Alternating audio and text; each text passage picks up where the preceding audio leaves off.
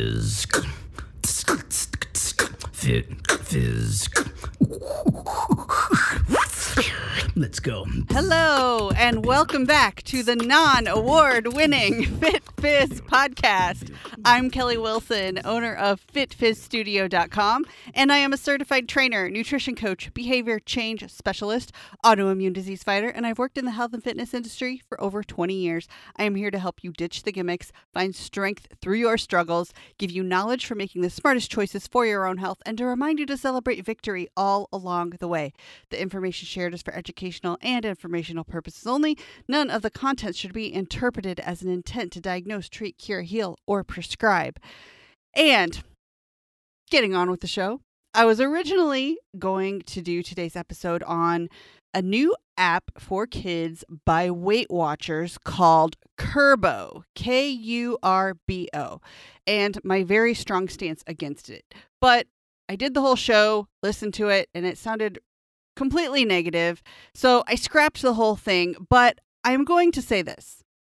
This is an app created for kids meant for ages 8 to 17, and the App Store actually says it's for ages 4 and up for the purpose of helping kids lose weight. While I do agree that there is a childhood obesity issue, I think the app has potential to do way more harm than good because of the age of the target audience. So just a word of caution to parents out there listening. You might want to be on the lookout for this app called Kurbo, Kurbo, on your kids' phones and proceed however you see fit. I personally would never allow it, but then again, I am not a parent, but I wanted to at least mention it so it's out there in case you had not heard about it elsewhere. And a quick announcement for an upcoming challenge that I hope you will join me for. It's for a pantry clean out, and I'm making it as simple as possible for the sake of not taking up your time. It's going to be 5 days from August 25th through the 29th. So it ends the Thursday before Labor Day weekend.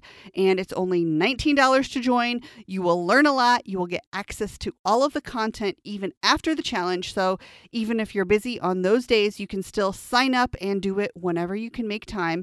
And here's how it will work. You will go to fitfizzstudio.com/pantry-challenge to sign up and get all the details. Plus, I will be posting that link on social media to make it easy for you to find. And on those days, I will be going live in the Fit Fizz Raw Energy Oasis Facebook group to talk about each day's topic. I'll go live at 7:30 p.m. Central Time, talk you through that day's portion of the challenge, and you can ask questions. I know you're busy, so I'm going to keep it short to about 10 minutes or less. Then I will stay to answer any questions that you might have about foods lingering in your pantry or your cabinets. So it's time to get rid of the sludge, talk about better options, and definitely we'll be trashing any old expired stuff that's just taking up space. I hope you'll join me. And this is all about educating you on making healthier choices and simplifying life a little bit. Now, moving on to nutrition labels and nutrition facts. This could be several shows because there's so much to cover, but I'm going to highlight some important things that are probably going to change in the near future, and some things that are frequently misinterpreted. We each have different things that we focus on when we look at a nutrition label, and your focus might change from time to time. And if it's a new food for me, if it's a new food I've never bought before, I usually pick it up and look to make sure there are no trans fats. And if there are, I usually put it back right away, try to find a better option. I will also usually look at protein right away and sugar and sometimes sodium. And depending on the purpose that I will be eating a particular food for, I'll look at other things too. For example, if I'm buying a snack bar, I usually only eat those if I'm on the go and not sure when I will be able to get a real meal.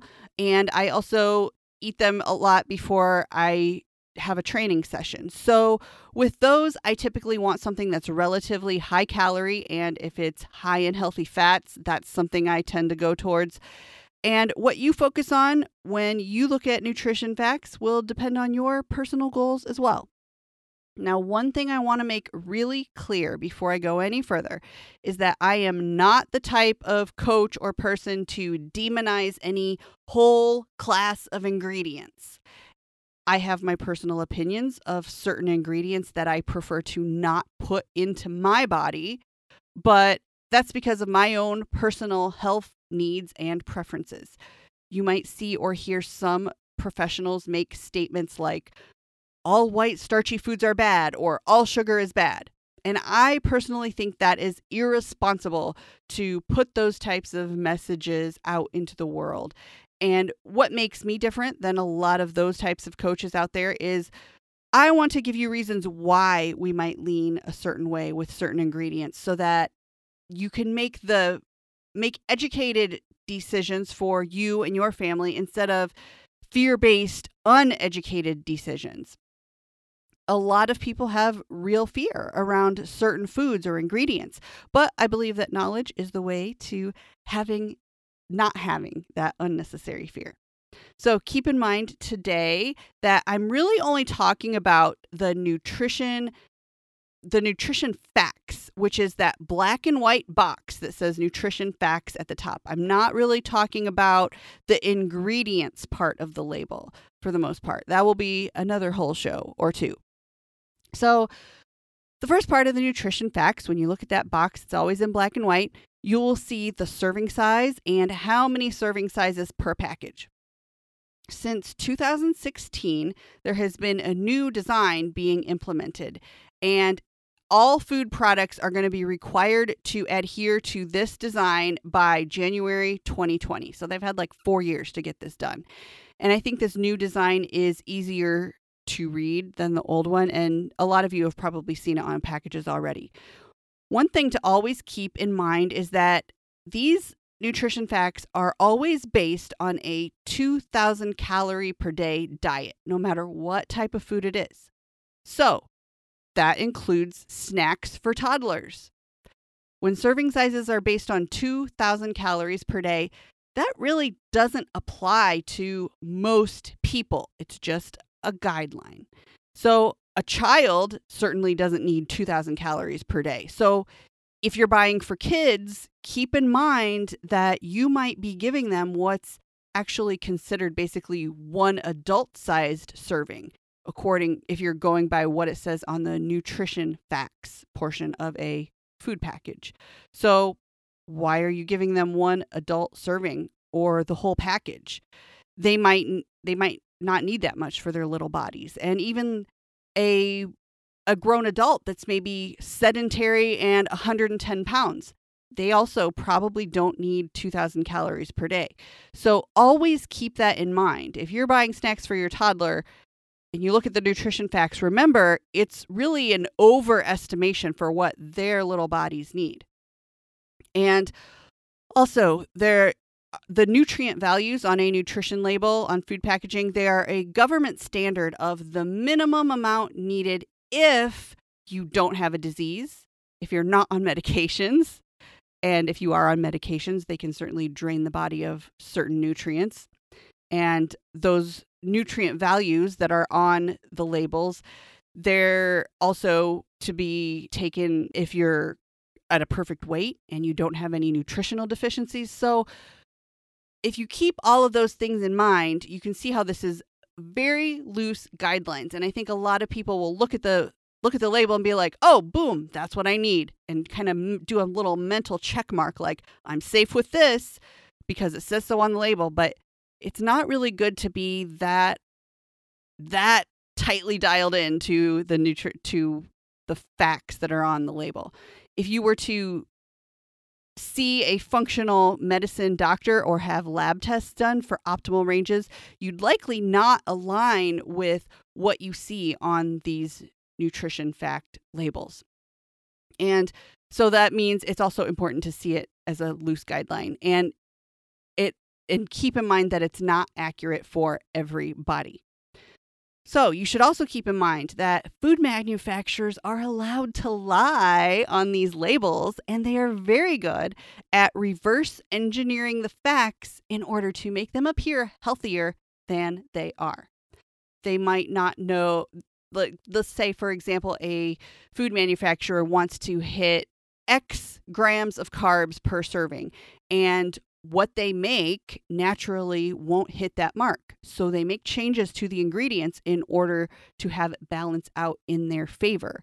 So maybe they can claim low carb on the front of the package. And this is done all the time. Food manufacturers are always doing this kind of thing to hit a certain mark for any certain type of ingredient.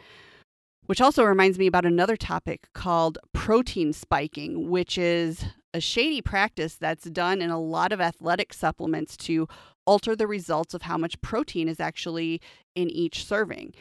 All the more reason to stick to whole foods or foods with fewer ingredients, because the more whole the food is, the fewer ingredients it has, it's less room for that kind of shady stuff to be happening. Now, the nutrition facts part of the label is also where you will find the content of macronutrients and some micronutrients. There are 3 macronutrients, that is your protein, carbs, and fats. Those are the main things that people track if you ever start doing a food log or tracking macros for the sake of changing your body composition. These are the 3 main nutrients that our bodies use as fuel in some way or another, and how much each person needs of these macronutrients. It depends on your size and your goals. And because of this, I hate it when I see the front of food packaging say things like high protein, because it's all relative. High protein according to what? According to the serving size? High protein for a 250-pound athlete? Or high protein for a 10-year-old? When I see a package that says high protein, I love to grab it and look at the serving size. And almost without fail, it usually turns out that the amount of protein per serving really is not anything that I would consider high protein for a semi-active average size adult. But it might be high protein for someone who doesn't get much protein in their daily intake and generally survives on a ton of junk food. So that's a sad truth that I have found to be common on food packaging that I think you should be aware of. So let's say you're going through the grocery store aisles feeling like, maybe I need a little more protein in my diet. And you see a label that says high protein. A smart consumer won't grab it and say, oh, good, just what I need, and drop it in the cart. A smart consumer will look at the amount of protein per serving size on the nutrition facts. And then you ask yourself some questions. Will you eat 1 serving at a time or more than 1 serving at a time? Do some math there if you need to. How often will you eat it? How does it compare to the rest of your daily protein intake?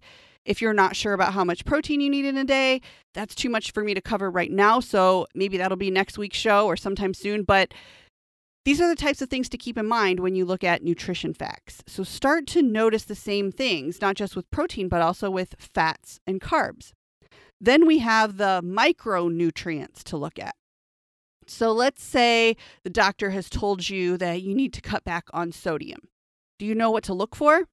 For the average adult, 2,000 milligrams of sodium per day is pushing it to the high end of sodium, and keeping it under 1,500 milligrams a day for most people is probably best. If you know that much, then you'll have a better gauge of when you look at the amount of sodium on a label. Frozen dinners are notorious for being packed with sodium as fillers and to give them flavor, because sometimes they try to take out fat or they try to take out carbs, so they got to make it flavorful somehow, and a lot of times they add sodium. So if you buy a lot of frozen dinners, even if they're marketed as healthier options, take a look at how much sodium, if you haven't already done that, because they might be putting a whole lot of sodium in there.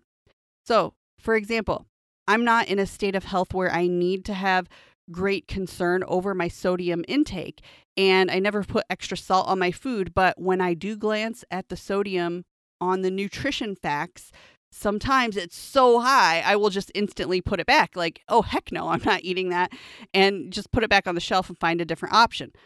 Once in a while, it's not a big deal to have a meal like that. But if it's something that you might consider eating once a week, that can certainly add up fast. If it maybe has 2,500 milligrams of sodium per serving for one frozen meal, and that doesn't even take into account the rest of the sodium that you ate in the rest of your meals that day. So that's another thing to consider. Another thing to look out for is trans fats. You will see that. And it might say 0 grams of trans fats, but you have to look further. As little as 2 grams of trans fats can start to impact heart health, cause weight gain, and create inflammation. Why? Because it's a fake fat. It's really not meant to be in our bodies. So once it enters the body, there's a chemical reaction, and it reacts as if it's like a foreign invader, kind of like as if it was a virus or a bacteria. And once you reach a certain threshold of having trans fats becoming part of your body's fat stores, it becomes more and more resistant to being burned off. So not all fat is created equal. A few other things that you'll see are certain vitamins listed and the RDA, or recommended daily allowance. Now, in general, I don't think these things are particularly helpful for most foods, but it can be interesting to know what you're getting. On the old version of the food label that you'll see still out there until 2020, they will have listed vitamin A, vitamin C, calcium, and iron. And on the new version, vitamin A and vitamin C are no longer required to be there. And another change that the old version did not require, but is on the new version, is vitamin D. In my opinion, this is another pointless one because it's based on a recommended daily allowance of 200 micrograms of vitamin D per day, which is incredibly low. Most people who are even prescribed vitamin D by their doctor start at maybe 1,000, maybe 2,000 micrograms per day. And these labels are saying only 200 per day. 200 micrograms is such a teensy tiny dose that there's just another cautionary tale about the nutrition facts on food packages and why you shouldn't take them as hard and fast rules. I'm also going to put a link in the show notes of what the old nutrition label looks like next to the new one, so you can actually see it if you want to. And one additional fact is that manufacturers of single ingredient foods like honey and maple syrup, they're going to have an extra 6 months to get their labels updated to the new one. So I almost forgot to mention sugar. Let's talk about sugar really quick. It's one of those ingredients that we love to hate and hate to love because it can truly be addicting. And it can also have adverse health effects like making vegetables taste kind of gross or making natural sugars taste dull if you eat too much of it. So on the new version of the nutrition facts, they are required to list added sugars, which was not previously required. And here's another fact about sugar in foods. If you see on the front of a food package that it says sugar-free, it might not actually mean that. It might contain some sugar. It means that if it says sugar-free, it means that they met the minimum requirement for being able to legally say that on the package. Foods can contain up to 0.5 gram of sugar per serving and call it sugar-free. Not such a big deal on its own, but if we're talking about a bag of candy and maybe the doctor told you really got to stay away from that sugar, so you see sugar-free, think, cool, I can eat this and have no problem. But maybe a serving size is 5 small pieces of candy and you ate 10 servings and each serving contained that allowed dose of 0.5 gram of sugar. So you really ended up eating 5 grams of sugar, and maybe you repeated that snack again before bed. So that makes it 10 grams of sugar for the day. And if you do that every day thinking you're sugar-free, but a week later that adds up to 70 grams of sugar, which is more than half a cup of sugar. So if the doctor told you stay away from sugar, would you turn around and gulp down 1/2 cup of sugar and say, nope, that didn't count? Not really. So this is why it's important to be aware of these things. And if you don't typically think about these things or never gave it much thought, this is a great starting point for implementing some lifestyle habits that can help you make smarter choices to improve your health. I have so much to share with you during the Pantry Cleanout Challenge, so sign up at fitfizstudio.com/pantry challenge or look for the links in your email or on social media. Come learn some more about this stuff with me, and let's purge our pantries and make some small, manageable steps for improvement. Thank you so much for joining me. Thanks to my Patreon supporters, Elise V, Wendy C, and Pamela P for signing up on patreon.com/Kelly Wilson. And until next time, breathe, stay strong, and always celebrate victory. Celebrate victory.